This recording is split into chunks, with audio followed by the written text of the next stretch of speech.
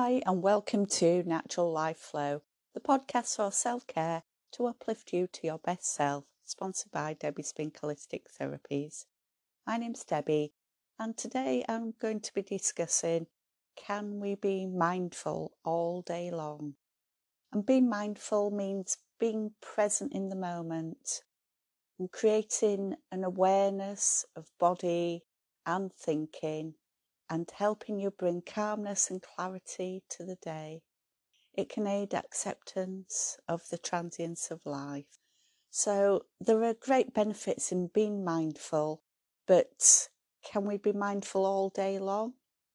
I think it's only natural that the mind has higher awareness, and this is perfectly natural.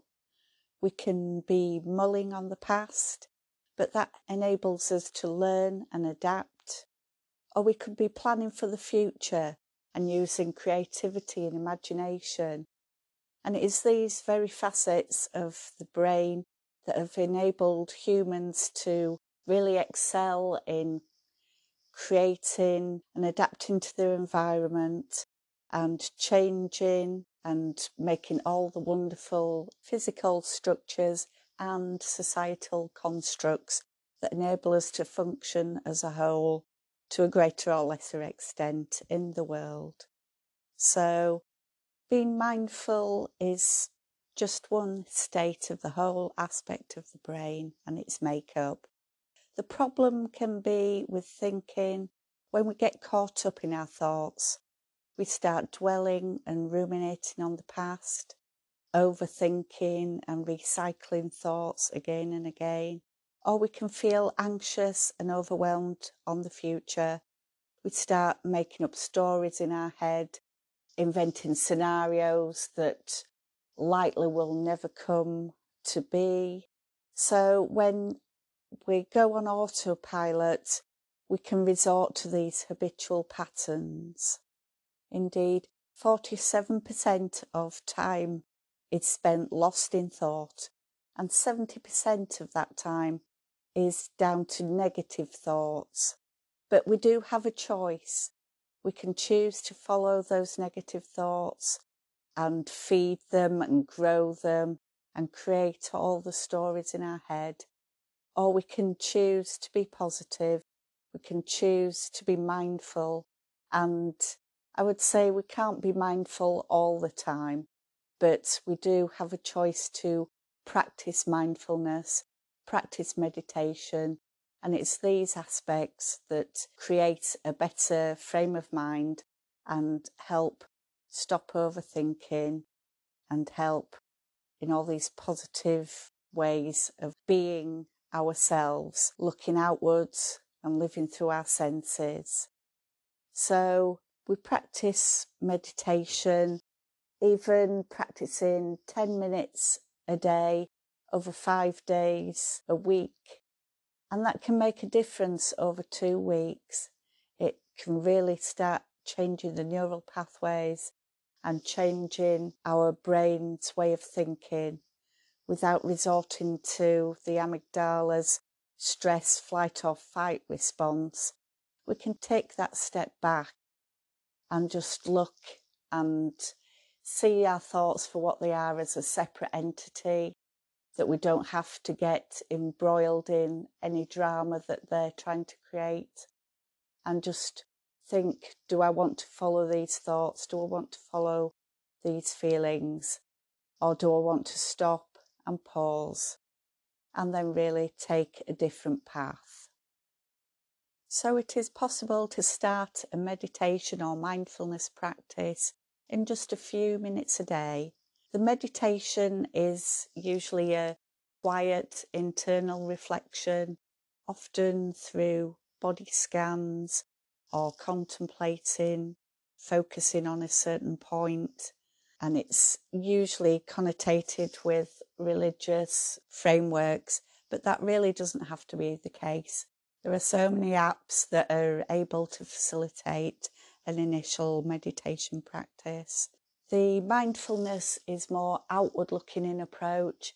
It's engaging the senses with sight, smell, taste and hearing, really engaging in the senses and exploring them to the full extent. You can practice this at any time, even just studying the kettle while it's brewing your morning coffee, exploring your cereal eating mindfully, and exploring that with the full senses. So it's possible to incorporate mindfulness or meditation throughout the day and engaging in a practice. And it really is a journey. So you just want to start small bite-sized pieces and really grow and adapt into the journey. And it's never ending because, as I said, I don't think anybody, even practitioners, monks that have been studying and been mindful and meditative for years, I'm sure that even they aren't 100% mindful all the time. So it is something to be practiced, and it can increase benefits of stress reduction, anxiety and depression. It can help with sleep and quality of life for people that are suffering physically. It can help with improving working memory, function and concentration, clarity of thought. It can help with creating a coherent and healthy sense of identity and self. So there are so many benefits that have been proven to help with this kind of practice. But the important thing is to remember that it is just a journey and to enjoy the process and the development. And thoughts are always going to crop up every so often. It's important not to beat yourself up and think you're failing, and to acknowledge the thoughts for what they are without any judgment and let them go. And then really just be kind to yourself. If you're making positive changes, if you're feeling that you're not able to make headway, just practice for a minute or two. Try being mindful and putting the senses out onto an object. If you're at work, just study your pen for a few moments and get to know it. And it can be as simple as that, just to start with for a few moments. If you want to try and meditate, just try one of the apps, and I think they start at 2 or 3 minutes long.